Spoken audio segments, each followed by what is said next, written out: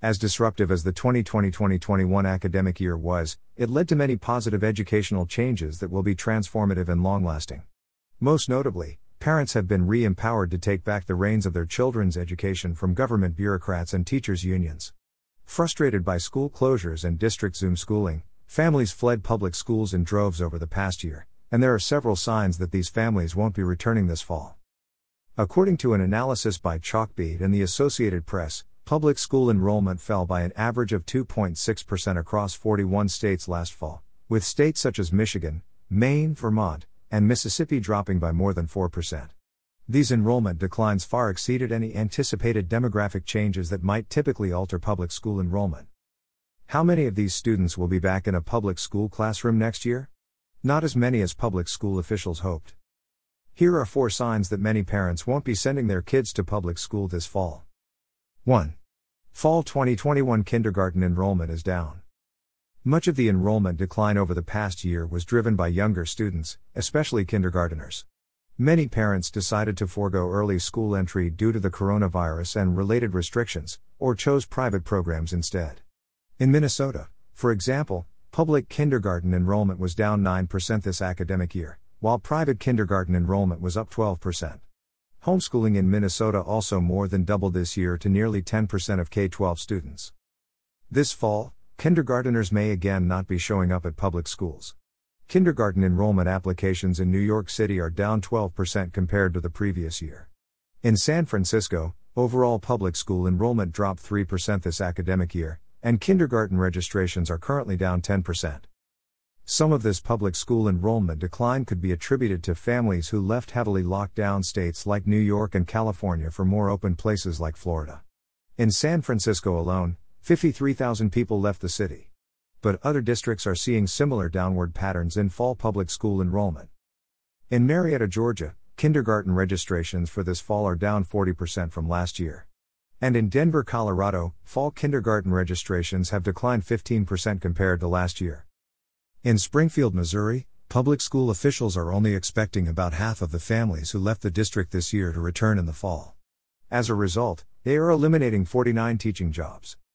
2. Millions of new homeschoolers will keep homeschooling. The growth in homeschooling over the past year has been astonishing. Millions of parents have unenrolled their children from a district school for independent homeschooling.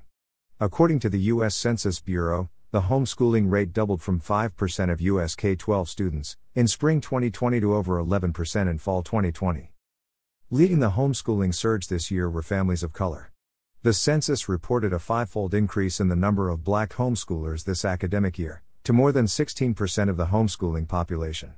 This is an overrepresentation of black students in the homeschooling community compared to the 15% of black students enrolled in K-12 public schools. And while some of the 2020-2021 homeschoolers will return to conventional schooling in the fall, there are indications that many new black homeschooling families will not.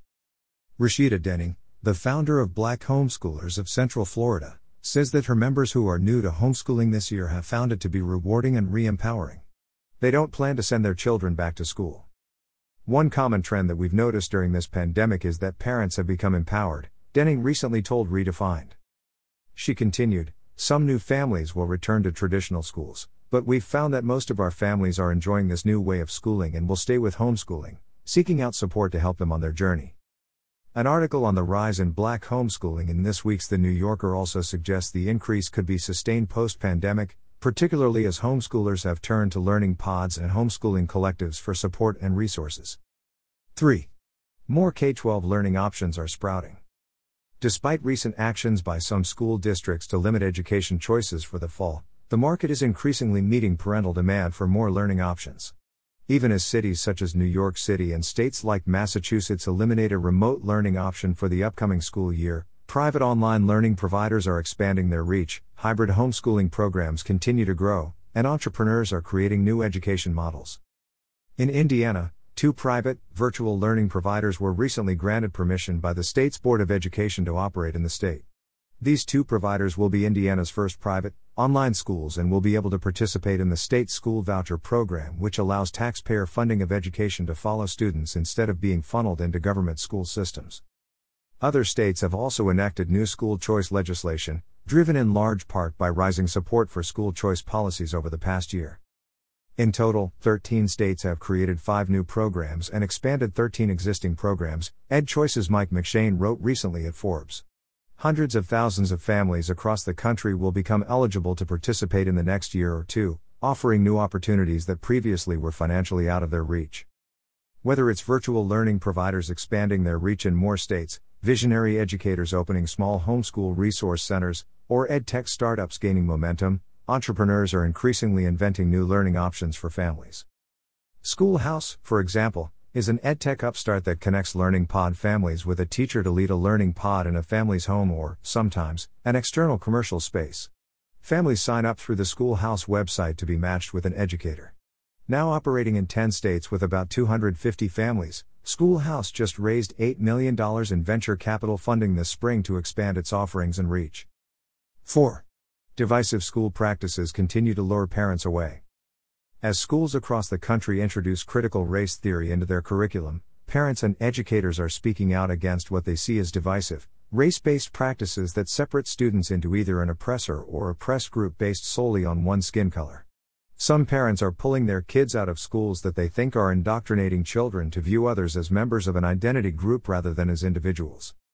In Palm Beach County, Florida, thousands of families removed their children from public schools for homeschooling this year, and in one town, Jupiter Farms, the public elementary school lost 10% of its students to homeschooling.